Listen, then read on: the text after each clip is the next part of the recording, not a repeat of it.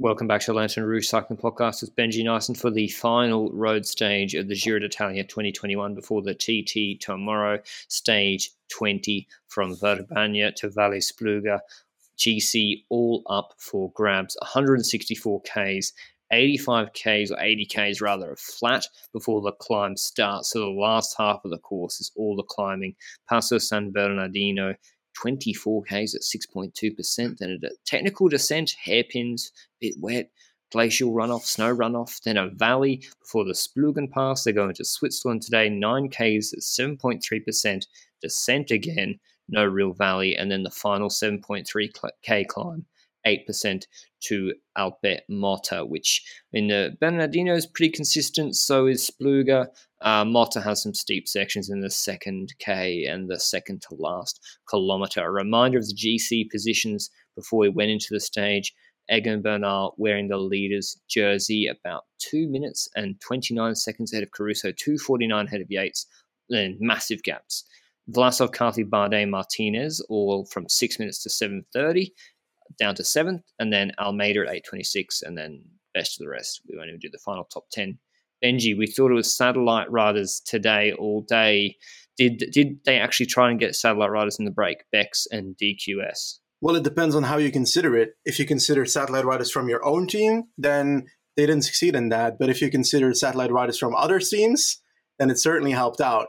But we'll talk about it throughout the stage. I think the first things that we noticed when the race was starting, that we saw a lot of attacks, but not necessarily ones that opened gaps. I think only one attack by Van Hoeke opened up a bit of a gap, and the rest of the peloton was just closing gaps again.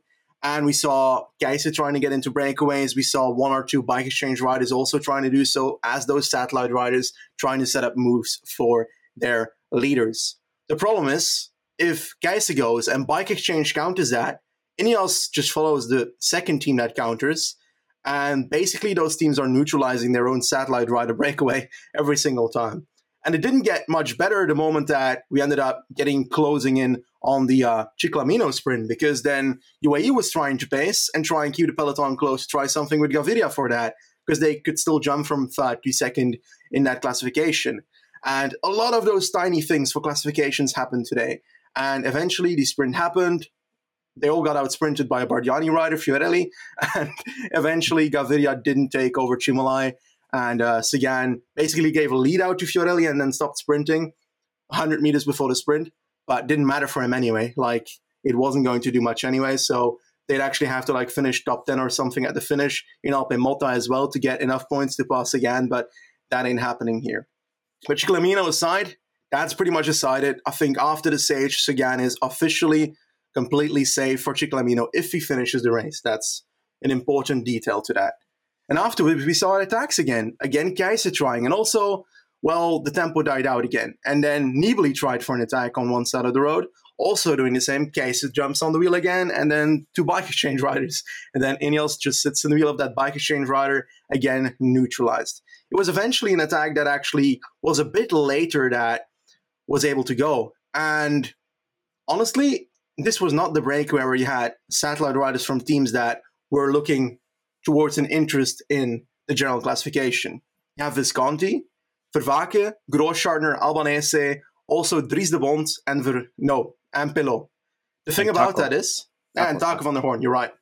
In that breakaway, Pelot's pretty important because that's the second classification that is decided today. That Fuga competition, the amount of kilometers in the breakaway that he and Marengo were fighting about that wasn't secure yet, is now secure because Marengo is not in the breakaway. Pelot takes that home, second classification of the day done. We know that in terms of KOM, Bouchard was safe anyway if he finishes the race, so that was already gone as well. But that's a breakaway.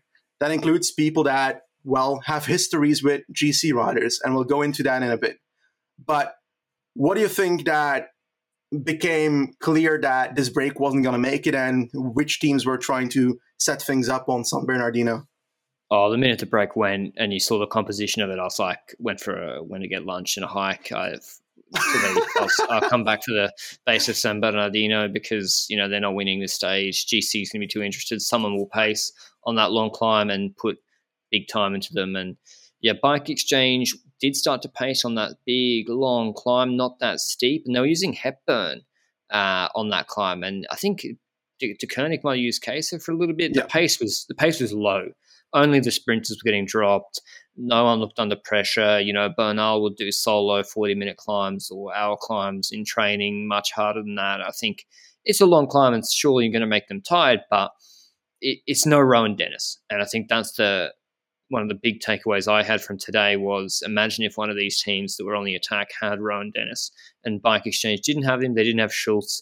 Nieve hasn't been able to pull too much at all this Giro. And they didn't really put anyone into too much difficulty. There's a short little descent 2/3 the way up the climb. And then after that, DSM took over up to the top, just keeping the pace high. Nico Roche pulling. He was in the break the other day on stage 18, pulling. And we're like, are they setting up Bardet on the climb to attack? Nothing from Yates. He's sitting in the wheels. No, all the GC contenders are pretty much staying Sturm. They brought the gap back to the breakaway. It's gone from 3:30 to 2 to 1:30. It's almost, we see the cars moving out. It's about 50 seconds. And DSM pacing. And then there's a descent attack on the Passo San Bernardino. And it's before the next climb, it's proper descent. And then there's a false flat downhill valley after the proper descent. It's like 15K. So if you want to go into a descent attack, you can't do it alone. If you're going for the stage or if you're GC contender, you've got to bring teammates. You've got to bring people willing to work with you. What did you see with that DSM attack, Benji? Was it a deliberate thing off the front with Bardet, knowing he's a pretty good descender? Or was it more Ineos being like, nah, not taking any risks, Castro deliberately letting the wheel go? I think it's a combination of both. First of all, you've got DSM that's actually putting pressure in the descent with Hamilton, I think, ahead of Storer and then Bardet in third wheel, which means 3 riders to try and get away. And Ineos is also going to be like, Bardet, he's like 8 minutes behind. Are we really going to care right now? He can just get the stage for all I care. So we'll just ride our own tempo. If nobody like a Caruso or something is in there, then there's no immediate threat. And that was the case for the initial part of the descent. And then suddenly we saw an image where it was not the Ineos riders that were chasing DSM anymore because there was a gap to 2 riders from Bahrain. Bilbao and Caruso had attacked off the front of the elite group with Ineos riding there. And Ineos also did not exactly just jump onto their wheel and risk it. They decided we've got enough riders. If we make it with these riders, I think 5 in total, Puccio was still there even. If we can make these riders to that plateau section, then we have the numerical advantage over a Caruso, a Bilbao, Bardet, Storer, and the other rider, Hamilton. Now, what they didn't calculate for is that breakaway is still up there. Well, they probably calculated for it, but it's an aspect that is not foreseen.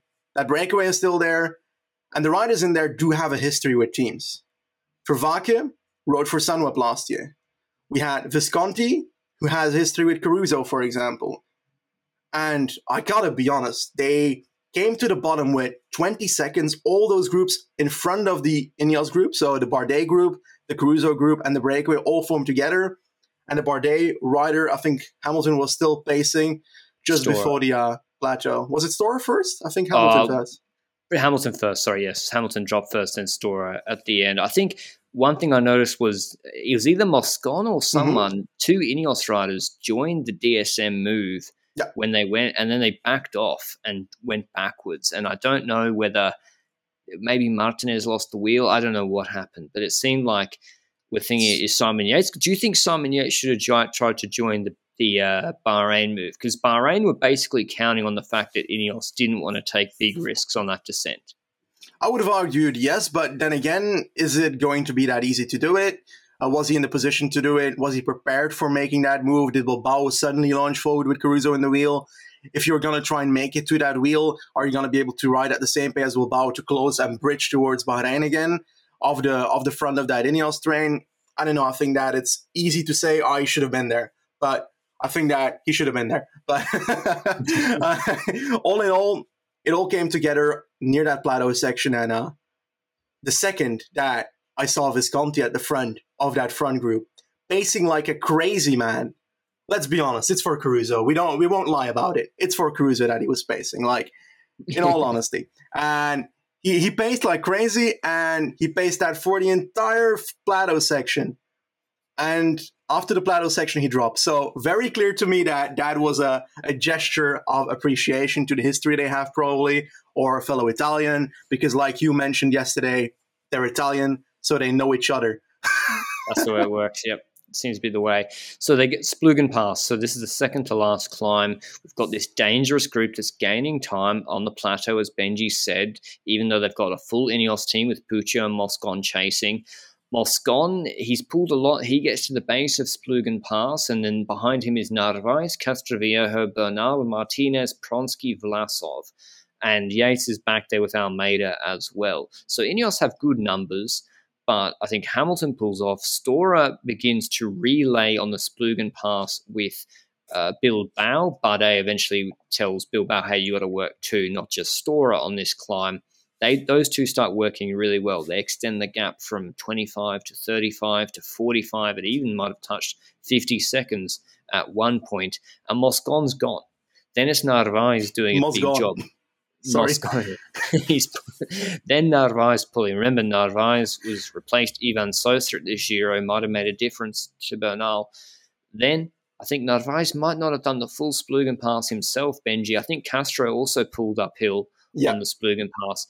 And the whole time we're thinking, when is Simon Yates going to attack? Because if he wants to make 2:49, and the final climb is not so long. Were you?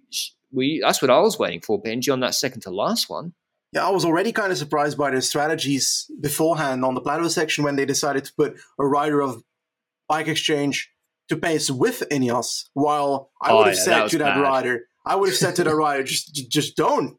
They need to spend all their riders, and that might cost at the end of the stage, for example. But that was a bad move, putting a Bike Exchange rider there. Honestly, I was like, really, Bike Exchange? You're going to ride for like basically second now because you're going to try and chase Caruso down? I was really disappointed in the strategy there. But like you mentioned, Yates on Splugen Pass. Wasn't expecting an attack there. If he was in good shape, yes. Quite simple. Yeah. Because if he's riding for first still, which I doubt after that move on the plateau section, then he needs to make the move there because he can't do it on Alpemoto alone. I just ruined the name of that climb, but you know what I mean. The last climb's not 15 Ks, 18 Ks. It's not that long. I know people can crack or whatever, but 2 minutes are long. That's a big gap to make. We don't see gaps like that on a final climb if they all start at the base together. And so, we got the Bilbao Caruso group going over the top with Bardet and Stora. Those four on Splugen Pass. Fantastic work from them. We have another descent. Beautiful scenery. As well throughout Switzerland, and then it gets sunny. It was raining a little bit. It gets sunny as they go back into Italy on that descent. And Ineos had Castroviejo on the descent. So Ineos took over the descent, chasing 40-second gaps, let's say, for a lot of this chase. Castro, Bernal, Martinez. So they're the last three Ineos riders left. And Martinez kept losing the wheel of Bernal on the descent off the Splugen Pass. And he's got Yates on his wheel. And instead of making Yates close the gap back to Bernal, he would then be chasing. So we have these every hairpin almost. We have Bernal having his wheel lost by Martinez, who then has to spike his watts, chase back on, brings Yates back. Eventually they get to the base, and there's a 20-second gap, Benji. It's a huge gap. And we're thinking, does Castro wait? Because at this point, Caruso's the bigger threat on GC than Yates, because Yates hasn't attacked yet. But I think Ineos showed their experience, Benji. They showed like their calm under pressure. They sat up, let the gap go from 30 out to 40 again, and let Martinez catch back up. But his descending's a problem for the future, right, Benji, if he wants to really contest Grand Tour GCs? Yeah, certainly. We noticed that Evenepoel had that this Giro. He needs to work on that, but that's the same for Martinez. And the thing with Martinez dropping as well is that it's a bit weird because, like, the second he drops, he's still at the front of, like, all the other GC riders, while Bernal and Castroviejo have a bit of a gap on him. If I'm him, then I'm using this to my advantage and playing it a bit strategically. Like, then I'm saying to the guy behind me, well, they're my teammates. Close it down yourself. And I try and use that inability to descend a bit. But he decided not to. He decides to crawl back on the flattest section himself, basically pulling all the other GC riders back again. But that might have been a better decision as well if you consider that Caruso's still ahead and he might be needed to close that gap down on the final ascension. So what's your take on that? Do you think that he should have let the others do the work, or do you think that it's good that he wrote it down himself? I think it's tricky because he probably thinks, shit, if I flick Yates, maybe Yates attacks me and bridges across the gap, and then it becomes more of a problematic scenario. So what he did was he got on the radio, screamed at them, and Castroviejo sat up. And so they went into the base of the final climb, race situation, Caruso 2:29 behind Bernal, going into the base with like a 45 second advantage, remembering for the final TT, Bernal probably want 2 minutes is super safe. 1:30 still should win. 1 minute could go either way. And then anything less than that, very, very dicey and probably all in Caruso's court. And so 45 seconds. And Ineos' plan clearly was, we want Dani Martinez to pace this final climb and eat back into this gap. Bardet being so far behind on GC, it was clear that he and Caruso would form an alliance on this final climb, but they would pull together, Bardet for stage win, Caruso going for GC as much as possible. The problem was Caruso was too strong. And Bardet, Caruso got mad and then realized, this guy just can't pull. I think he pulled once or twice and then he couldn't pull anymore, Bardet, and Caruso dropped him off his wheel. Meanwhile, we were worried. I was worried. I was like, maybe Dani Martinez is going to be really tired after all that work he's had to do in these valleys. Not a problem. He was absolutely on fire. Castroviejo did a mammoth job from like the middle of Splugen Pass all the way to the base of Valle Spluga. And then, thinks he took over Martinez with 38 seconds and he just kept that gap stable and ate in 2 seconds here, 3 seconds there. And Bernal was on the wheel. Almeida was yo-yoing.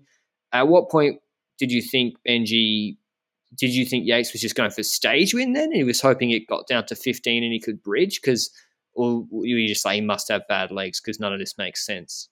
Yeah, like it went into the last 5 kilometers, and usually that's the moment where Yates has already made that move, because if he doesn't dare, then he's basically not doing anything today. And he didn't do it there. And roughly when I went under that 5 kilometer margin from the finish line, I was like, oh, maybe he's not actually as good as I anticipated he would be, because like everybody in the group was starting to suffer. We saw Almeida just yo-yoing off the back. That man can definitely go through like 10 walls and has 9 lives, because he drops, he crawls back, he drops, he crawls back, he passes Foss who drops, he drops, he crawls back, he passes Vlasov that drop, he drops, he crawls back. Like, I don't know what's up with Almeida, but that man can genuinely hold on for so long. And it got even worse when Yates started to suffer. And I feel like, was Almeida still there when Yates dropped or not? Almeida was there almost the whole time. I think, I remember Vlasov was dropping, and then Almeida puts himself in a difficult position, Benji, where he's always last wheel, and then Vlasov drops, and he has to go close the gap. Carthy drops, he has to close the gap, and he eventually beats Yates on this climb. Yates drops badly off the pace of Martinez, and it's basically Martinez pulling Egan Bernal. Caruso drops Bardet. I think when Bilbao pulled off, I do want to mention Caruso gave him a big slap on the back, which was great to see as well. But yeah, Caruso riding his pace, incredibly strong on the final climb. I think 2Ks left, 20 seconds. Dani Martinez catches back up to Romain Bardet. He says, my job is done because I've been protecting my 7th on GC. Now I can attack Bardet in the TT tomorrow. He pulls off as soon as he sees Bardet, and then it's Bernal on his own. And it's pretty perfect from Ineos, Yep. Egan, last 2Ks, protect a 20, here's a 20-second disadvantage to Caruso, just hold that gap. And that's pretty much what Bernal did.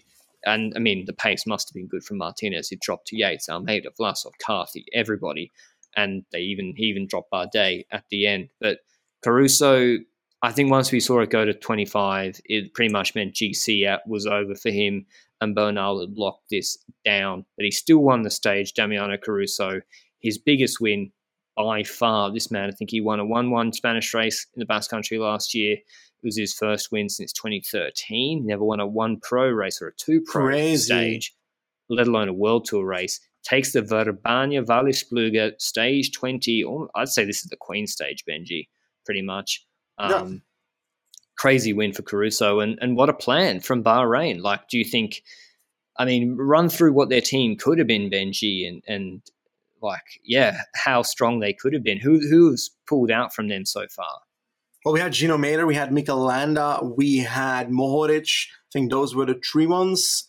that actually pulled out for their team, which means that they basically lost Landa, who was their initial leader, who would likely be similar to the level of Caruso, I'd expect, personally. Then we have Mader, who won that stage in the first week, so was certainly good at climbing. And Mohoric, a godlike descender who would have been so insane for today. I think that, I said it on the rest day as well, I think Bahrain would have been a better team in this final week than Ineos was. I dare to put my hand in the fire for that. Like, the team that they had on the table, if they would have come with that team to the final week, well, that's mad, like, genuinely. But unfortunately, the race is not like that. But it will also work that way for Ineos. And got to keep in mind, Sivakov would also be there if crashes didn't happen or punctures didn't happen in cycling. But unfortunately, they do. They're part of the sport. And I hope that people don't get injured. But it's essential to be on your bike in cycling. And I don't mean that harshly, you know that. But like, all in all, yeah, Ineos was strong enough today to keep that together. And despite alliances from other teams, because, like, for example, I didn't mention yet that Vervaeke on the Splugenpals was doing most of the pacing for DSM and then pulled off when he was done. So clearly something was going on there as well. But like, in all honesty, a really good stage, very, very fun. And I can't wait to get into a discussion in terms of who can move up and down in time trials. I love that. I'll do the top 10. Caruso first, 24 seconds ahead of Bernal. Caruso posted up early, like with 50 meters to go. I think he kind of accepted his GC chance at winning overall was not possible. But yeah, Bernal second, Martinez third, taking the 4 bonus seconds. So Caruso also takes 4 bonus seconds ahead of Bernal, 6 bonus seconds. Martinez third, same time as Bardet, and beating, I think, 6 seconds ahead of Almeida. Yates sixth, Vlasov seventh, Carthy 8th, and Fortunato 9th, Pedrero 10th. So the revised GC is a little bit different from 5th to 10th. Bernal loses 30 seconds to Caruso. He's 1:59 ahead of him. Yates loses back the time he gained, was it yesterday, on Bernal. Yes. He's at 3:23. Vlasov, big gap, 4 minutes. He's in 4th at 7:07. Bardet moves up to 5th on 7:48, Martinez 6th on 7:56. Carthy drops down. He's on 8:22. Almeida on 8th at 8:50. Foss 12:39. Dan Martin is in 10th on 16 minutes 48. Huge GC gaps, right? It's incredible how big the GC gaps are. But this is what Benji's been wanting to talk about all episode. All recap, tomorrow's ITT from Senego to Milano. 30 Ks, 2 intermediate time checks at 9 and 20, pretty much flat. Let me have a look at the map. It's not that technical. I mean, there's turns, of course, and it's going through the town of Milan. So if it's raining, you got to be careful, of course, in those streets. That's why they don't have the sprint there. But it's not an out and back either. So it is a little bit tricky, but not the most tricky in the world. You've been doing some research and some homework, Benji, about what you think will happen in tomorrow's TT. Yes, so we know that the kilometers of that time trial is above 30 kilometers, which is really important because that means it's a pretty long effort. Now, going into history, Caruso's really good in time trials in the last week. Like, he got 4th in the Giro final time trial in 2019. That was behind Haggard Gent and also Campenaerts, but that's basically taking roughly a minute on the likes of a Simon Yates. So that's kind of what we can also think about in terms of what Caruso can pull off. He was also 7th on Planche de Belleville last year on the Tour de France. So again, consistent time trial performances in the 3rd week.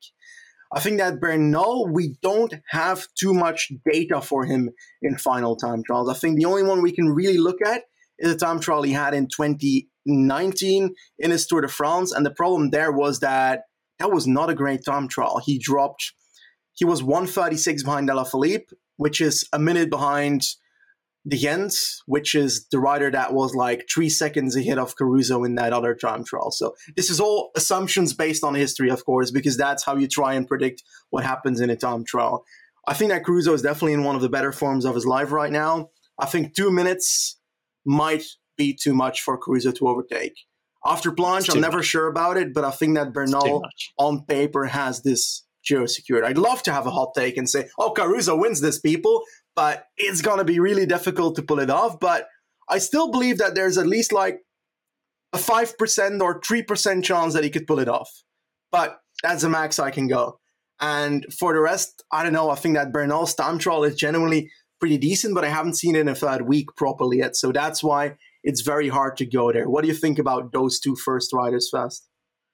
I see Bernal's ITT, and I'm just looking at his longer ones in, say, Paris-Nice and the Tour de France. So he did the Paris-Nice one in 2019. I think Benji mentioned, 15 seconds to Yates, but a weird TT, and I think he's an averagely bad TTer. I don't expect him to. He's not like a completely shit the bed, lose 3 minutes, on a 25k TT like Lopez Planche de Belfi last year, or Quintana in some TTs. He's better than those guys when they completely capitulate, but he's not good either.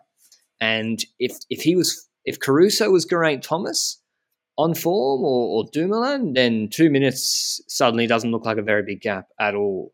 But Caruso, he's not a world beater in the TT either. So I think Almeida, Benji, could he put 2 minutes into Bernal? Well, does it matter for Almeida to put time into Bernal? That's the question, right? Just as a thought exercise.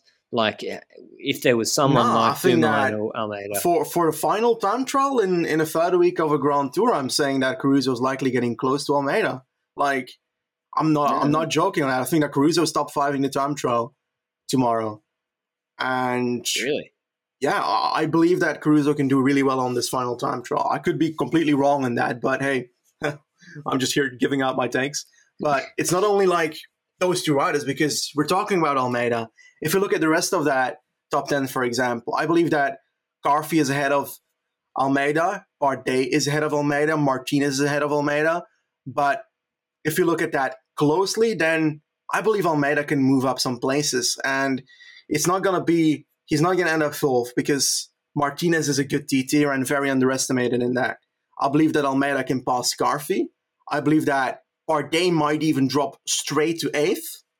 So that would be 8th Bardet tomorrow, 7th Garfi, 6th, I think, Almeida, and then a battle for 4th and 5th between Vlasov and Martinez would be my guess. And on paper, according to the last TTs, I'd say Vlasov, but according to the long history of time trials, then Martinez is better for me. So that might be closer than expected, but I kind of feel like the differences that will be made between 4 and 10, and the biggest moves will be Almeida getting 6th and Martinez 4th or 5th entering the top 5, which is an insane team performance by Ineos in total, I think. I think if Caruso if there's a climb in this TT, it would really suit him based on Planche de Belfi last year. Yeah, but it also suits Bernal better then.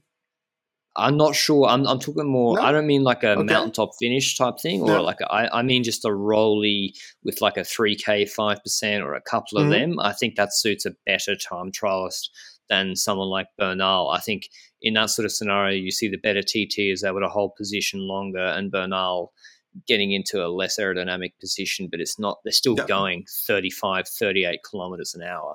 I think Tour de Suisse, stage 9, ITT, Caruso, like he only got beaten by Kung and Dennis that had a climb in it, but we're not talking a nasty one, but just a decent enough is a rolly course. So I think the pure flat it still suits him, but doesn't give him as much of an advantage over the weaker time trialists. I think, what do you expect of Danny Martinez, Benji? You think he will pull out a good TT tomorrow? I mean, he has had good ones, but he's not always bang on. I think he's entering top 5. He's definitely passing Bardet.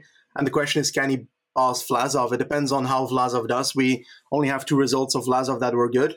So it's hard to say that that's consistent yet. But it's also hard to say that that's consistent in a third-week time trial because we haven't seen that yet. I don't remember what third-week time trials for Martinez looked like. I think he rode the Tour last year. I'm going to take a quick look. 11th on Planche de Belfi, so that's a good time trial. So I think that Martinez is perhaps top 10 in the time trial tomorrow, top 10, top 15. And if Vlasov loses 50 seconds to him, then it's the other way around, and it's full for Martinez. But I think that they're both in top 5 Martinez and Bernal tomorrow. But Martinez and Caruso, not Bernal. Oh, well, Bernal is also going to be in top 5. in the stage or the TT? In the GC. In GC. Oh, GC. Okay, sorry for the confusion. Almeida will beat Carthy. Will Almeida put a minute into Martinez? No. For 50 seconds? I think possibly. Possibly, but maybe Bardet not. is going to get fucked in the time trial. I'm worried for Bardet. I'm really worried. I don't see how Almeida puts a minute 43 into Vlasov if Vlasov's TT is as good as it has been recently. But what about stage winners, Benji? For this, Chad Hager won this stage once. It's got to be Ganna's the easy answer, right? I mean, he's the easy answer, but he's also the boring answer, isn't it? Like, I'd love it if it was like someone surprising or something. But on paper, Ganna pulled off pretty early today on the fast climb already, so I'd expect him to be relatively fresh, as he basically could ride the entire last part of the stage at a lower tempo in the Gruppetto. Affini? Ooh. Affini is the dark horse, but he's not even a dark horse because he was so good early. But people might have forgotten he's still in the race. I forgot about him. So it's good that you said it. Like, generally, Affini is definitely a name that you could mention. Bevan would need more of a rolling terrain, I think, right? Yes. Yeah. So Brentle, but that's a top 10, I guess. And Voss, but like, Voss can't move up because he's like 4 minutes behind people and 10 minutes in front of people, but he'll go full for the time trial. And top 5? I don't know. Top 3? Voss will top 5. Almeida will top 5. Ganna will top 5. Affini. Is Affini more of a 10K guy, though? Like, is he, when he was consistently better at TTs, was he good at the longer ones or the shorter ones? I'm not as familiar with Eduardo Affini's TT. Is he only 24? Well, it's not difficult to not be that into his stats because it took him 2 years to get back to this level. But 15-kilometer time trial, he won it Tour of Britain, but that was against the likes of Langeveld, Van Barle, and Durbridge. So it's not necessarily the top time trialists in the world. And next to that, I have a hard time finding Pretty Big Guns 28th in Andalusia that year as well. But I think that he's on paper decent, but I think he's better at the shorter ones personally. But it's a bit of an unknown for me also. I don't think I've got a clear view. I'd expect Voss to perhaps beat him in the TT. Not too long. I don't like Bettiol. I think it's pretty...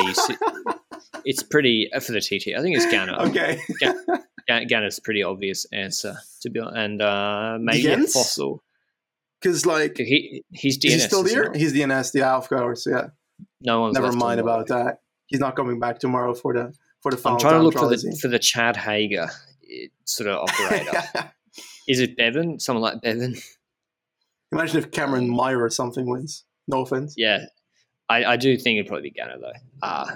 I think it'd be a great day for Ineos to have the Malia, doing the TT in the Malia, and then winning the TT with Ganna. I mean, do we have to discount his time because he's going to have to do the TT in the weird skin suit provided, Benji, and Caruso gets to wear the team one? Does that I forgot make about a difference? That. Yeah, could happen. Imagine.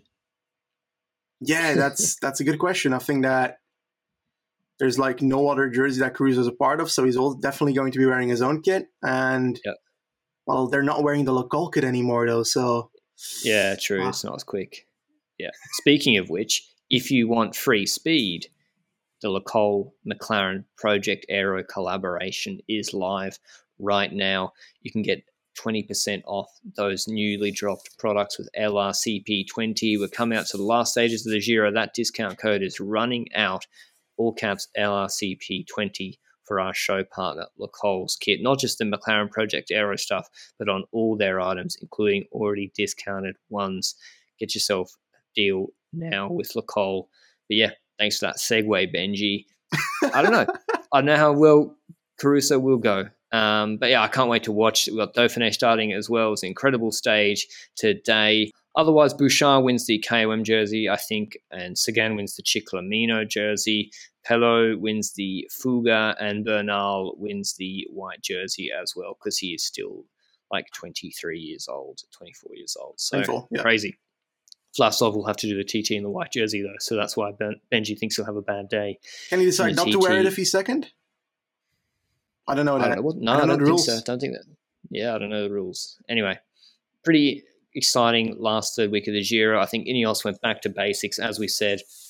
After Bernal had that scare the other day, they were like, come on, back to train it up, ride behind your men until they're finished, use the men you have. Castroviejo, Martinez, absolutely incredible third weeks. I'd say Moscon and Ganna made all the difference offensively in the first 2 weeks, setting up moves. Campo Felice, Montalcino, they were good offensively, but on defense in this third week, well, I guess Ganna's still controlling breaks, but then Castroviejo and Martinez, one mistake they made. One mistake, Sigadiala, but it's a mistake they learned from the next day and they fixed it. So exactly.